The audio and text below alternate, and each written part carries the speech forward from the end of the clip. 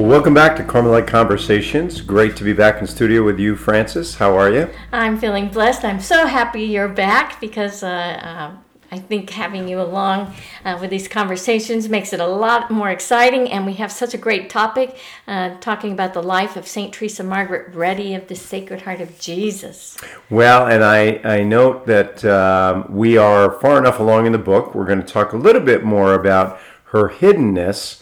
And also one of the chapters I think that we both found particularly powerful, and that was chapter 17 of the book anyway, but it's this idea of hiddenness in God and what exactly she means by that, hidden really in the Sacred Heart. So I too am looking forward to the conversation, have enjoyed reading this text about a saint who we both agreed when we started this is not that well known, although somebody we hope might become better known because he really has so much to offer to the church today. And that text happens to be a book called God is Love.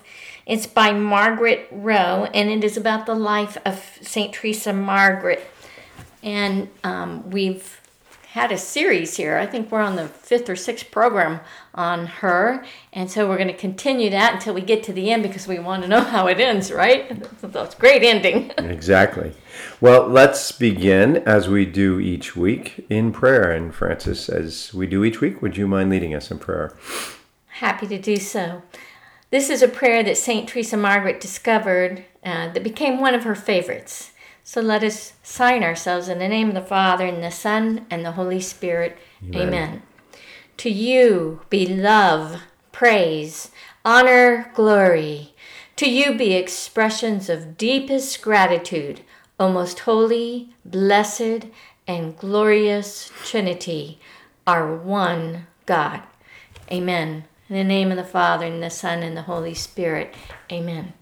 Well, last week we went into great detail as to how St. Teresa Margaret Ready of the Sacred Heart of Jesus, who we have been talking about, a discussed Carmelite nun, and happens to be one of our youngest Carmelite saints, how she practiced the presence of God, how she looked for God in everyone and everything. She looked through the lens of love in serving God and neighbor, especially the people who were difficult to love and serve, the ones that we like to avoid. Well, for Sister Margaret, Teresa Margaret, it was Sister Louise who was mentally unstable. Here, St. Teresa Margaret saw them, these kinds of people, difficult people, as a way to prove her love of God by serving them with the greatest charity. And even at her own risk, right? Yes. Risk of physical injury, yeah. Yes. And I remember saying something about a spiritual challenge to try to be love to the difficult people in your own life. Well, there are people in the world today that are very much like St. Teresa Margaret. They always have God on their minds and in their hearts, and they look for God in all the details and events of their lives, and they seek to love all people. Yeah, and as you pointed out, Frances, the most difficult people, I've heard priests counsel, well, if there's a personality or an individual you find difficult to be around and they challenge your patience and so forth, maybe you should avoid them. I think Teresa Margaret might say to us just the opposite. No, you jump into the fray, so to speak, as she did with this Sister Louise, who in all fairness had begun to lose her faculties and really wasn't completely cognizant of what she was doing. But she was a fairly abusive person to Teresa Margaret, and Teresa Margaret didn't shy away from it. In fact, she asked to be able to give her service. Now, we're not telling everybody to go encounter the difficult people in your life if you're not ready for it. I mean, right. you have to be ready for it, and the groundwork was laid in prayer. Yes. And time before the Lord in adoration. And trying to serve God in the other person. So really not taking the comments of that person personally, but trying to love them where they're at. And that takes some maturity. But anyway, it is something to think about, that the difficult people that we encounter in our lives are opportunities for us to stretch our spiritual muscles, whether it be patience, whether it be charity in just gentleness and kindness, maybe just eye contact for some of these people. Right. So anyway, you can you take also that talked into about, consideration. I know you were alone in studio last week, but you talked about the pact that St. Teresa Margaret made with the elderly nun, Sister Adelaide. Right. This is where she asked Sister Adelaide to remember her promise that Sister Adelaide had made to intercede on behalf of Teresa Margaret, that she might be able to enter into heaven soon after Sister Adelaide died. Of course, it was known that Sister Adelaide was dying and would be entering into glory very soon. The quote is, "May love for him without hindrance for all eternity be fully united with the fount of divine charity." Yeah, that was Teresa Margaret's desire. And so she said, promise me when you die that you intercede so that I can come join you and I will have this reward. Right. That was a sign, of course, of her continuing, and we've talked about this throughout this sort of biographical sketch of this saint, her growing intensity and desire to be united with the Lord. It grew day by day, certainly month by month, year by year, until it reached a fever pitch, which we'll begin to see a little bit in our conversation today. Now, St. Teresa Margaret counseled, and we should always listen to the counsel of a saint, certainly somebody who was raised to sainthood as quickly as this young lady was. She said, "If we want to find God, no way is surer than humility of heart and simplicity of soul. We shall obtain nothing without a struggle. But have courage. We shall not lack the grace and the help of the Sacred Heart. Let us not waste time, however, for every moment is precious." When I read that, I couldn't help but think of St. Teresa of Avila, have courage, and just how she was able to put things in a very simple way for us to understand. But, right there is a recipe for finding God. And what is it? It was the two things that Teresa Margaret counseled: having humility of heart and simplicity of soul, seeking the grace and help of the Sacred Heart of Jesus. And we have to have confidence in that. I think that's a prerequisite. We have to have confidence that the grace that we need, the courage that we need, the endurance that we need is not from ourselves. And in fact, if we begin to rely on ourselves, or we think that somehow we can muster what is necessary, we open ourselves to failure. It's very important to realize we must turn to the Lord. We must give ourselves over completely. These are, I appreciate, they sound simple, perhaps, on one level, but we have to appreciate that in an individual life played out, as was true in the life of this great saint, they are very demanding, they are very difficult, and the only way we can get through these sort of stages of the spiritual journey is to turn to God continuously. Right, and receive His grace. St. Teresa Margaret expands upon this by detailing for us how to live out her motto, which was return love for love. And so she goes on to explain, and this is a quote, "To acquire the holy love of God, the best means is to live in the presence of God." And we talked a great deal about that last week. Just as someone who loves a person often recalls that person to mind, so too must often remember that God is always present and concerned with doing us good. In love, one must return love for love. And God has loved us and loves us so much in spite of our unworthiness. How then can we succeed in rendering Him a similar love? Even in part, there's only one way. We must force ourselves to become like Jesus, telling Him always in the pains and difficulties we experience, "I want to suffer everything without murmuring for the love of my God. I fear nothing." I took that to heart, don't complain, without murmuring there. Yeah, you and I talked about this before we came on the air today, and of course we both know that's a very difficult call. It's a very high level of spiritual maturity for us to say, as she does, "I want to suffer everything without murmuring." Not where many of us are, quite frankly, which is, "Lord, take this suffering away," or the second, which would be, "Lord, I accept the suffering, but can we talk about it? Or can I talk about it to everybody who comes into my life?" But she said, I want to suffer, and I don't want to talk about it. And who is that like but Jesus? When you think of his way of the cross, he remained silent. Right? Yes, many moments of silence there. So a person who wants to be a saint must know God. We are encouraged, obviously, to live in his presence and become like Jesus, not just externally, not just through actions, but knowing and imitating his interior dispositions. That's an important this is phrase. Put on the mind of Christ. You know, think like he thinks. Yeah, and how do we do that? Of course, we have to dispose ourselves to certainly reflecting on his life, but also this is deep in our interior. Christ has to come and live with us. That's the point of today's conversation, actually, to discuss how Teresa Margaret put on the mind of Christ and soared from his Sacred Heart into the unity of the Holy Trinity. In 1 Corinthians 2:16, actually, we read, "For who has known the mind of the Lord as to counsel him? But we have the mind of Christ." This is Paul, of course, writing to Corinthians. And Jesus tells us in John 14, verse 6, "I am the way, the truth, and the life. No one comes to the Father except through me." So if we want to go to the Father and be with him in heaven, if we too want to go through Jesus and know him inside and out, we've got to take the time, as Teresa Margaret did, to try to live Christ in all of these circumstances. How is that done?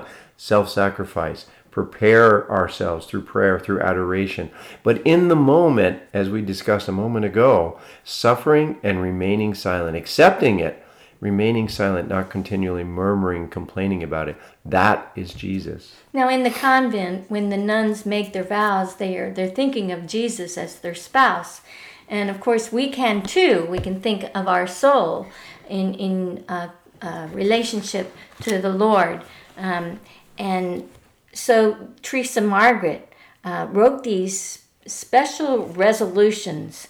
In fact, I know it's from her when I first read this book that I took on this idea of spiritual resolutions and spiritual challenges. And I think it's a great practice to maintain. But so she made these spiritual resolutions before she was to pronounce her vows. She said, "Knowing that a spouse cannot please a spouse," and she's talking about Jesus, "if she does not study with special care to become like him, I resolve now and for always, O Jesus, my spouse, to imitate you and to crucify myself with you in a more complete mortification of all my powers." So basically she's going to work at denying her own self-will to accept what he wills in her life. And she wants to know him because it's the nature of love to share all that it has with the beloved and vice versa. And so to know his mind is to share in him. And so this is what her aim is.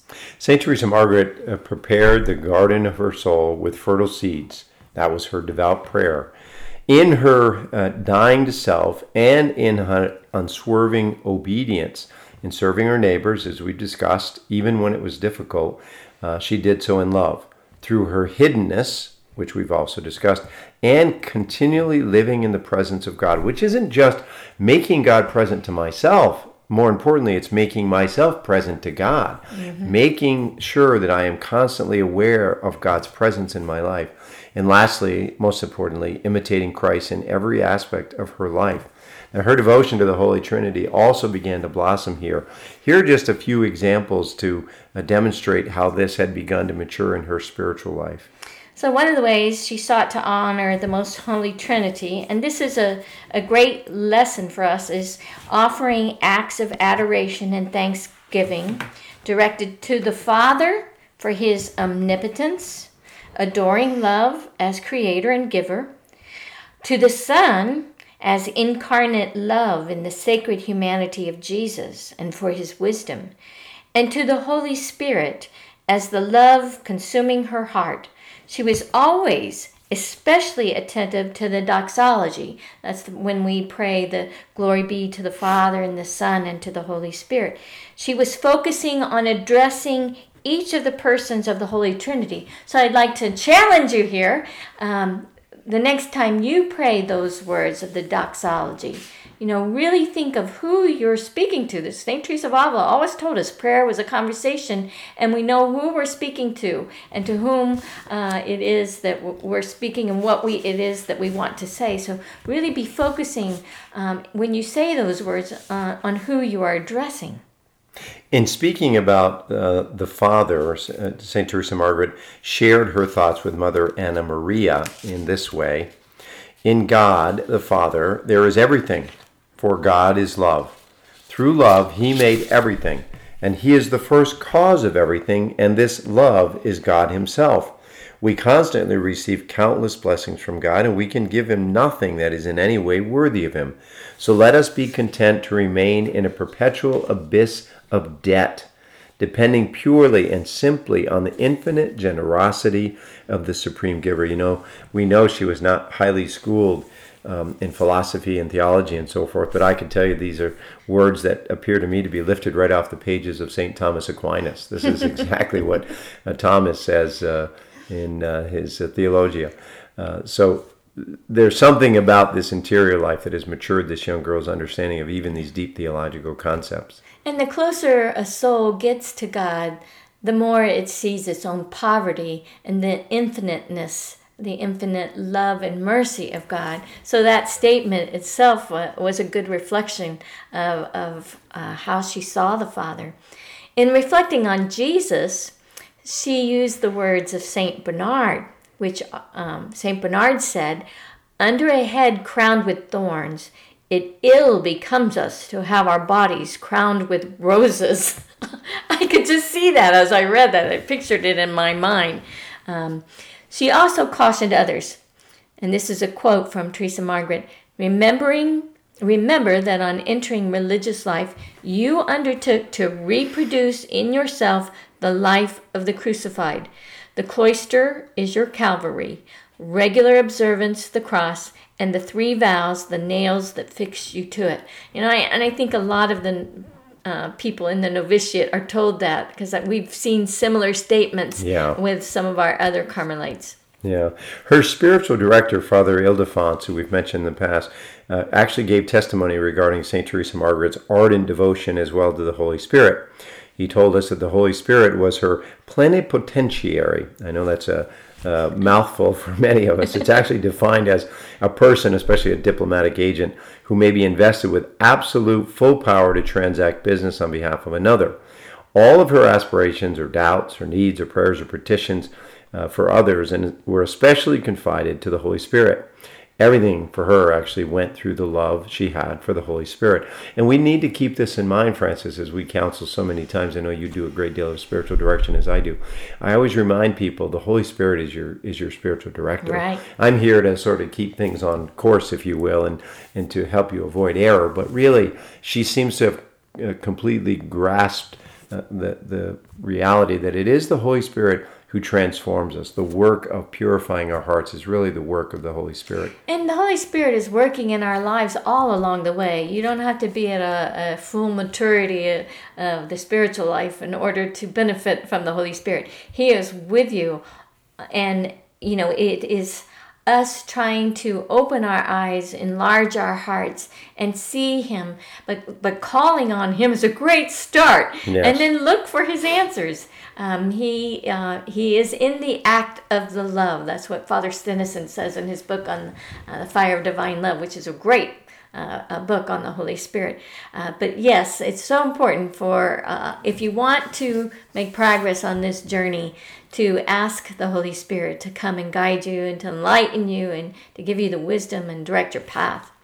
Well, God was not to be outdone by her charity and watered her seeds with great grace, which so fired her up with this flame of love that she found, that she rapidly climbed to the very heights of holiness. And this is a great grace that we're going to talk about right now.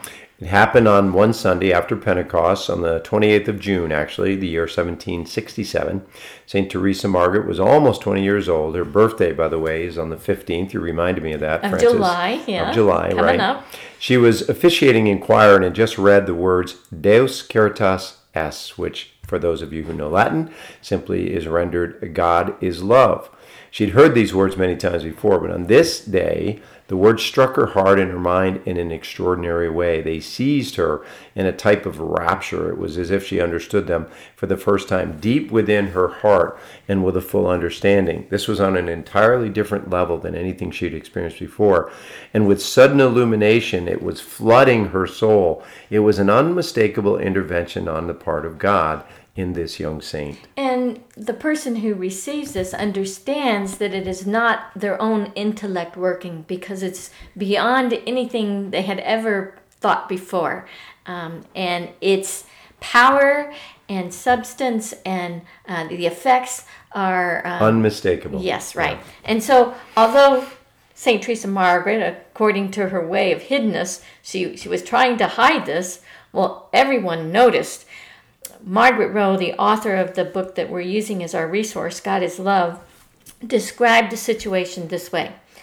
Her soul was transpierced by a shaft of light and love, but all the community noticed was that during 3 days following this signal grace, St. Teresa Margaret's face and bearing expressed the radiant transport she had experienced, and for once, her habitual self-control and restraint of speech and gesture seemed to desert her.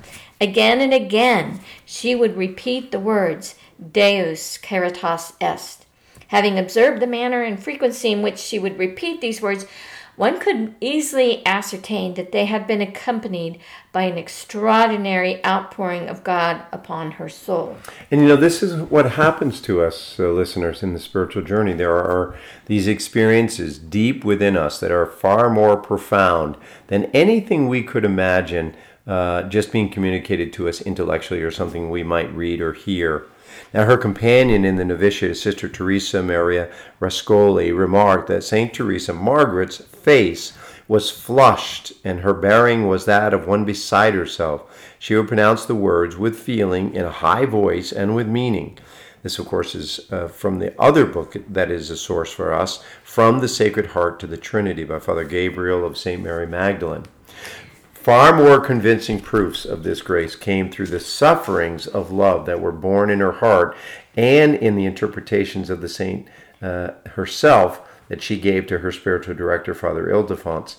When he was explaining to her the words, God is love, St. Teresa Margaret told him about divine things. And we're going to pick up on those divine things. We're going to sort of set the table here, Francis, for our second half of our program. We want to hear what it is that she has to say to us about these divine things that she too experienced in the words Deus Caritas est. A reminder that you're listening to Carmelite Conversations on Radio Maria, a Christian voice in your home, and we'll be right back. So, Carmelite Conversations with Mark and Francis. Well, thank you. Welcome back to Carmelite Conversations on Radio Maria. We had just picked up with St. Teresa Margaret Reddy of the Sacred Heart of Jesus' own perspective on growth in this spiritual journey, some thoughts that she had shared with her spiritual director, Father Ildefonse, and I'm going to let Francis read that so we can hear it in a voice much more similar to Teresa Margaret's than my own. However, it's a quote that Father Ildefonse says about what she told him. What she told him, that's correct. And I have to apologize in advance because this is really a heavy quote because it's got so many rich concepts that you could just take this quote and just ponder it for an hour and really get so much and more. But anyway, we're going to share it with you so that you at least get a little bit a taste about it. This is what Teresa Margaret had told her spiritual director, and he is now sharing what she told him. She told me about divine things, remarking that this charity is the same love with which God loves himself from all eternity. The Spirit of God himself, which is his life and his breath, who is the Holy Spirit, the third person of the Blessed Trinity. And when it is said that he who dwells in charity dwells in God and God in him, the meaning is that he lives in the life of God, and God, after a certain fashion, lives his life in him. She concluded, thus, it is because between them there is but one life, one charity, one God. In God, this is all by essence, but in the creature, by participation and grace. Thus it is true that everything is held in common by lovers. And again, I'm going to have to say, and I'm repeating myself, Francis, because I had the great opportunity on my long drive from my 4th of July vacation to listen to about 10 hours of St. Thomas Aquinas. So I found myself really struggling at times, and I know Aquinas somewhat well, but really struggling to sort of grasp the profound nature of his philosophical perspective. And I see the same words coming off the page here from a young woman, not 20 years old at this point, who, or perhaps just 20 years old, who gained all this not by reading Thomas Aquinas. She didn't even read John on the Cross, we know. She gained it in prayer. God revealed this to her spirit. Yeah, it was infused. Yeah. It's infused contemplation. It is a gift. And so what she was trying to do was describe her experience of this grace of Deus Caritas est, God is love. And from just those 3 words, she gets all of this. So you know that's God's signature, because this was beyond her. Yeah, and I would encourage people to go back. We won't reread it, but I would encourage you to go back to our podcast and perhaps read this or listen to it enough that you can write it down and then read it yourself. And I agree with Francis. I think it's worthy of our reflection far more than just hearing it in a brief offering over the radio. Well, I can tell you them where to find it. Yeah. It's in the book, From the Sacred Heart to the Trinity, on page 44 and 45. And that's the one by Father Gabriel of St. Mary Magdalene. Right. So that's your next choice if you don't want to have to replay the entire podcast.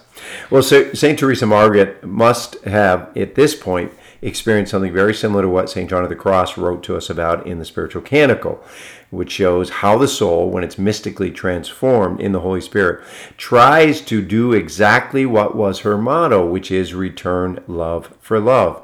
St. John of the Cross actually describes it this way: the soul loves God with the will of God, which is her will also. Thus, she loves God as much as he loves her. The reason for this is that she loves him with the will of God and the same love with which he loves himself, he who is the Holy Spirit given to the soul. And again, also from the Sacred Heart to the Trinity, this is page 45, quoting St. John of the Cross's own work, the Spiritual Canticle. So the point we make here is, I struggle. I don't know that I can love that much. I don't know that I have that much love in me. And I would say, be calm, be patient. The truth is, none of us can love this way.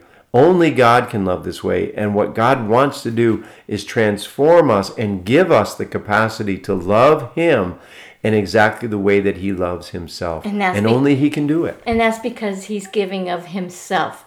And then we love God with his very love. And it reminds me of when St. Teresa of Lisieux wrote in her act of oblation, Jesus, be yourself my sanctity, so that, Jesus can act and love for her, in her, to the Father and to the Holy Spirit. Well, the soul in this state, in this grace that we're talking about, this great grace, they feel very vividly the embrace of God.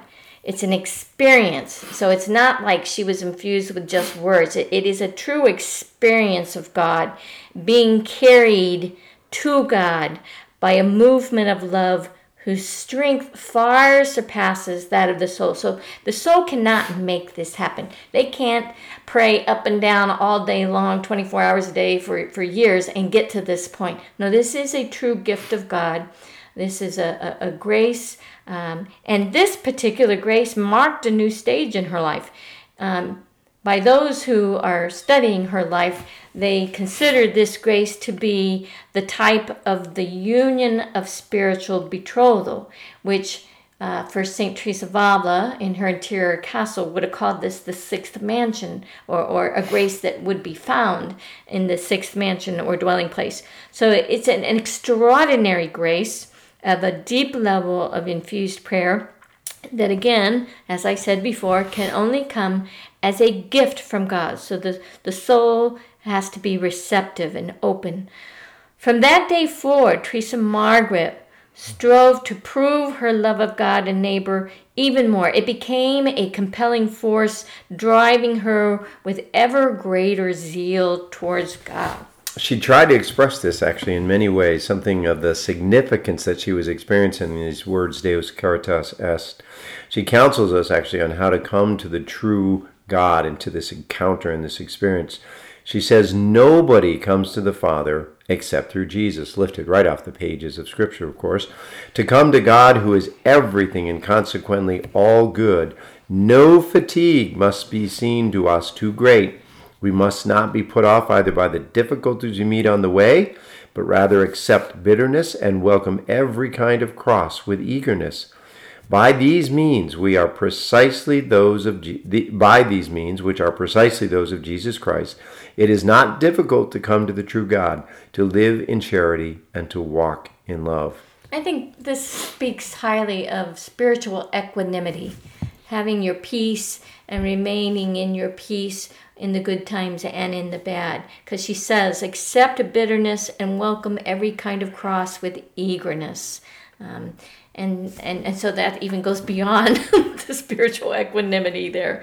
You know, at another time, St. Teresa Margaret even ventures to say that after a whole day that she spent in continual spiritual activity, she felt like sleep itself should be an occupation of affection and service of the Divine Majesty. And I was really taken by this. And of course, St. Therese, the little flower, talks about sleep too. And so I thought it would be good to share this conversation that she has about her defense of this position on how sleep should be part of the spiritual activity. She says, is it not possible to work with the intellect and the will while the body sleeps? I mean, cannot one continue to love God while asleep in virtue of the consistent daily habit of doing so? And Mark, I want you to read the spiritual director's part there. To be sure, the value of our actions depends to a great extent on the habits we have formed, he told her cautiously. Again, this is Father Ildefonse.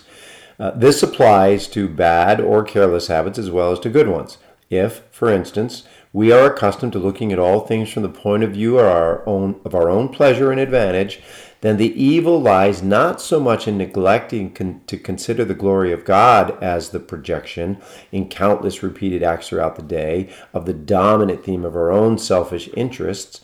By such daily conduct, although never consciously averted to, habits of mind are formed, which, from merely being errant or negligent, become ingrained dispositions. Again, that word disposition.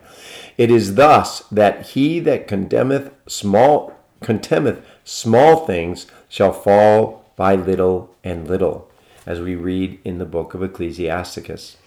Then St. Teresa Margaret says in response, then if one, and you can imagine they're having this little discussion now, then if one is habitually watchful during the day, could not the act of love in which one lives endure even in sleep? Is not that what the spouse in the Canticles intended when she says, I sleep, but my heart watches? An act of the will does not destroy a habit of mind. For instance, were there no contrary habits of thinking and acting, the one act of offering made in the morning would consecrate to God every action of the day. But as you know, this is not so. Despite our morning intention of doing everything in God and for Him, we constantly look to our own interests and need to recollect ourselves and renew our offering frequently. Ah, yes, but in speaking of an act of love, I did not mean one formulated such as when we make an act of charity.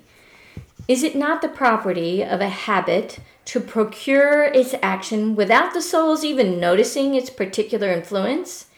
You say that when we act habitually for ourselves, we no longer notice it. Very well. I want to act for God, to live in His love so uninterruptedly that the habit dominates me completely and so thoroughly that I no longer perceive it and can continue to love God and give myself to Him even while my body sleeps. I think that's very convincing. Yes. Well, it was actually on that June morning, Teresa Margaret crossed the threshold, which makes the final stages of union of the soul with God. So she's moving on to these final stages now, Francis. Another example of her zeal occurs upon her hearing the words of St. Paul. Writing in Acts 17:28, Paul says, "It is in Him that we live and move and have our being." Saint Teresa is so inspired to make another pact with God after hearing this. We might also refer to it as a spiritual challenge. You like that phrase, Francis. This time she makes it with Mother Anna Maria. The pact was to recall often to mind this indwelling that they lived in God, moved, had their being in Him. They were to repeat the scripture passage frequently as a means of reviving the awareness of their union in Him and with each other in Him. And so this is what they would say, God is love. And they would be thinking about what all that meant. And so they were to do that frequently. Father Ildefonse, her spiritual director, he watched her very closely, and he witnessed how her sole occupation was for the glory of God, the practice of virtue, and the dying to herself in charity to others. The special grace that she received jettisoned her to offering herself in a complete holocaust to the love of the Sacred Heart of Jesus, an attraction she had always had, but now it had been transformed into a vocation as victim of love and expiation, an offering that she formally makes 9 months later. Now, the late Father Gabriel of St. Mary Magdalene wrote about Teresa Margaret and this special grace that she received, and here are his words. It is clear that during the choir office of Tours on that Sunday in 1767, the work of her sanctification passed out of the control of her human will, understood in terms of spiritual theology, and became subject to a power infinitely greater because it was wholly divine. It was obvious that she retained the full and free use of her will since she continued to live and to advance in a community which made many heavy demands upon it. But henceforward, her personal impulses and initiatives were under the complete control of the Holy Spirit. Now, it's important to point out, he mentions here spiritual theology, a little bit of theology here. We're not saying that her will is gone or that somehow it's been taken over. What we are saying is that it is directed, but it is still her will. She still has to avert to what it is that the Holy Spirit is guiding her to. But this is the place we reach when lovers become one. There's no more sort of division between their wills. They are uniform. They are unified. This is the state of spiritual maturity that Teresa Margaret reached. I just don't want people being confused that somehow she's ceased to exist. No, in fact, she's the fullest expression of herself. Right. And she averts to it. By avert, I mean she gives herself over to it. And I just am amazed to think of how God acts in a soul in this way and how it increases one's faith to read about this and see the hand of God in their lives and how transforming it is in their lives. And I think that those spiritual directors that get to hear the details of these events, how confirming it is of the faith of God being active in our lives. It's just amazing. So now we're going to head on into a discussion of her hiddenness with Christ in God. And as we had said, it was from this time on, from this time of the grace, the great grace of Caritas, Deus Caritas est, that St. Teresa Margaret began to demonstrate that her interior life had entered into a new phase. Margaret Rowe, the author of the book we're using, remarks that even the patients in an infirmary took notice of her new disposition. It was also about this time that she actually began to receive direction from a Father Gregory, who had replaced Father Colombino as the provincial. Just before she went on an annual retreat, Teresa Margaret received instructions, in fact, from Father Gregory on how to get the most out of this time that she would get to spend with the Lord. Listen carefully, I want to encourage our listeners to how he begins his instructions, as I think it will help to make our minds a little more attuned to what it is that he has to say. And I'm reading again from Father Gregory himself. He says, "As I requested, I am sending you some suggestions by which you might profit during your retreat. If you apply yourself energetically to these exercises, you can become a saint without being forever on your knees and without performing extraordinary penances." Well, right away, Francis, what was he going to say? my mind was attuned. Unfortunately, we don't have access to the actual letter. Yeah, bummer. So we can only tell you all what it contained to the extent that it's shared here in the text.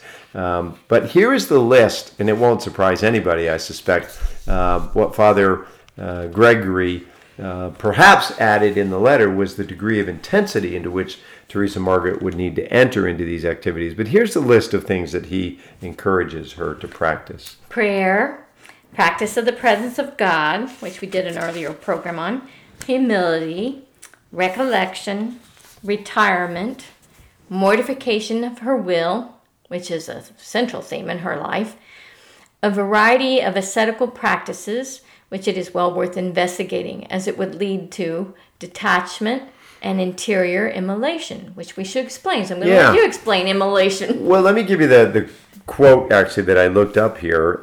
Immolation comes from the Latin word immolate, meaning sprinkled with sacrificial meal. Immolation always involves a sacrifice or an offering of some sort.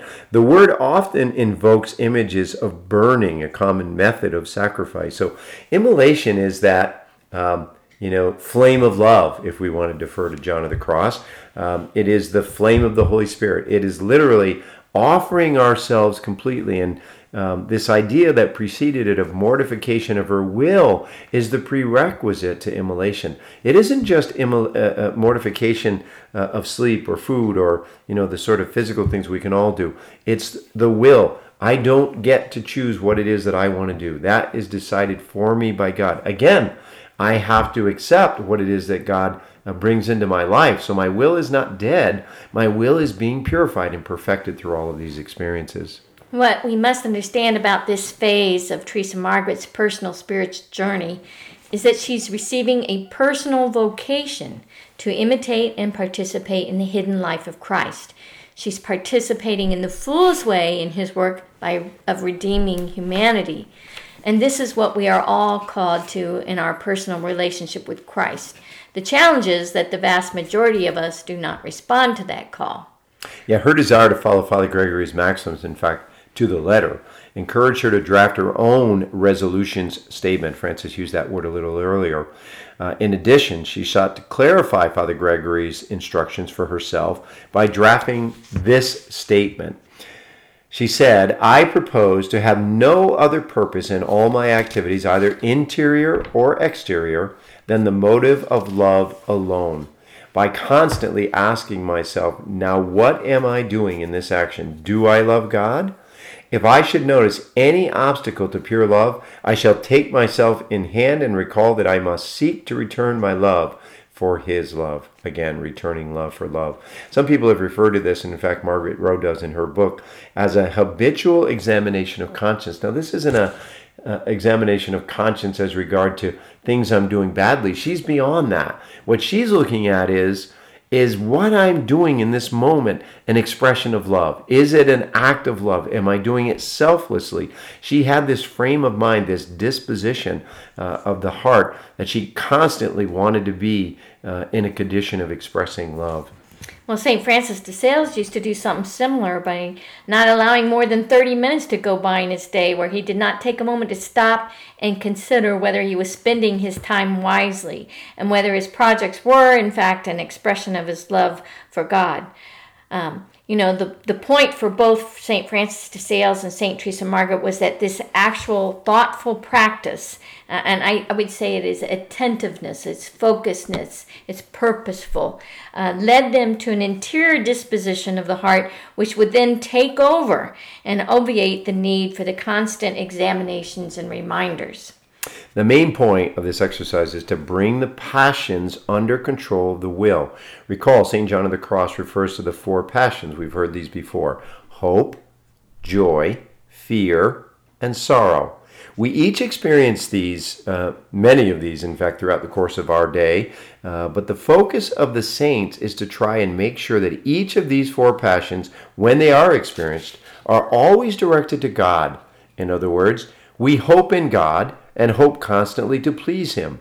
We find joy in God alone, and we fear offending God in any way. And we experience sorrow not because we fail to receive something we may desire, or because we experience a trial, but only when we discover that we have indeed done something to offend God. This is what brings us sorrow. This was the focus of Teresa Margaret's desire to do all things in love. When we function this way, almost unconsciously, then we truly do, as St. Elizabeth of the Trinity tells us, conserve all of our strength for the beloved. And we no longer dissipate our forces, our passions, across a broad array of desires. I'm thinking of Elizabeth the Trinity, that single focus, this single eye. This can also be referred to as purity of heart, which I know you have mentioned Kierkegaard saying this, to will but one thing. Now, here's how Teresa Margaret herself described this process of coming to know God in this way. Knowing that if I am to do this, a total abandonment to God is necessary, since I am aware that I can do nothing because of my misery. I give myself completely to you, my only love, so that you alone can work in me according to your plan, for I desire nothing other than what you wish. And she continues this theme just a little bit further on, actually, in our text. Do you want to pick that one up as well? These are more of her resolutions. Since nature resists good, even though the spirit may be willing, I resolve to enter upon a continual warfare against self. The arms which I shall do battle are prayer, the presence of God, silence. Yet I am aware how little I am able to use these weapons. Nevertheless, I shall arm myself with complete confidence in you, patience, humility, and conformity with your divine will. But who shall help me to fight a continual battle against enemies, such as those which make war on me? You, my God, have declared yourself my captain. You have raised the standard of the cross, saying, "Take up the cross and follow in my footsteps." To correspond with this invitation, I promise to resist your love no longer. Rather, I will follow you to Calvary without hesitation. This is actually a near perfect description of the essence of Carmelite spirituality. She includes prayer, the presence of God, silence, combined with a complete abandonment and confidence in God. This is confidence that must ultimately lead us to the standard of the cross. And honestly, it's where most of us fail. We simply don't have the courage to allow God to do the work He so much desires to do in each of us, which is nothing other than transforming us into Himself and purifying our love for Him and our brothers and sisters to be like His own love for us. Teresa Margaret's deeper encounter with the words Deus Caritas as an encounter, it would be fair to say, was more an experience than something she perceived in her mind, was now coming to full fruition. This is the stage of the spiritual journey when God really does begin to take over. But we must still respond to the invitation. Here in our closing quote is St. Teresa Margaret's response to that. And this is the beginning of her act of oblation. She says, "My God, I desire nothing save to become your perfect image. And since yours was a hidden life of humiliation, love, and sacrifice, so also I wish mine to be. I desire to enclose myself henceforth within your most loving heart, as in a desert, so that I may live in you and with you and for you this hidden life of love and sacrifice. O my Lord, you know my great desire to become a victim of your sacred heart, wholly consumed by the fire of your holy love. May your heart be the altar upon which my holocaust shall be made, and you be the priest who will consume this victim by the flames of your burning love. Well, Francis, I know we won't have time to finish the 17th chapter. You and I both agree that this hiddenness is really the central theme of this whole book. So we're going to delay and we'll take up our conversation about this next week. I'm going to ask if you wouldn't mind to close us in prayer. And this is from St. Teresa Margaret. In the name of the Father, and the Son, and the Holy Spirit. Amen. O Lord, I desire to love you with a patient love, a love dead to self. That is a love which completely abandons me to you. An active love. To sum it all up, a solid love with no division within itself, and which will stand regardless of what may happen. In the name of the Father, and the Son, and the Holy Spirit. Amen. Well, thank you. A great challenge from Teresa Margaret Reddy of the Sacred Heart of Jesus, who we will begin or continue our conversation again next week.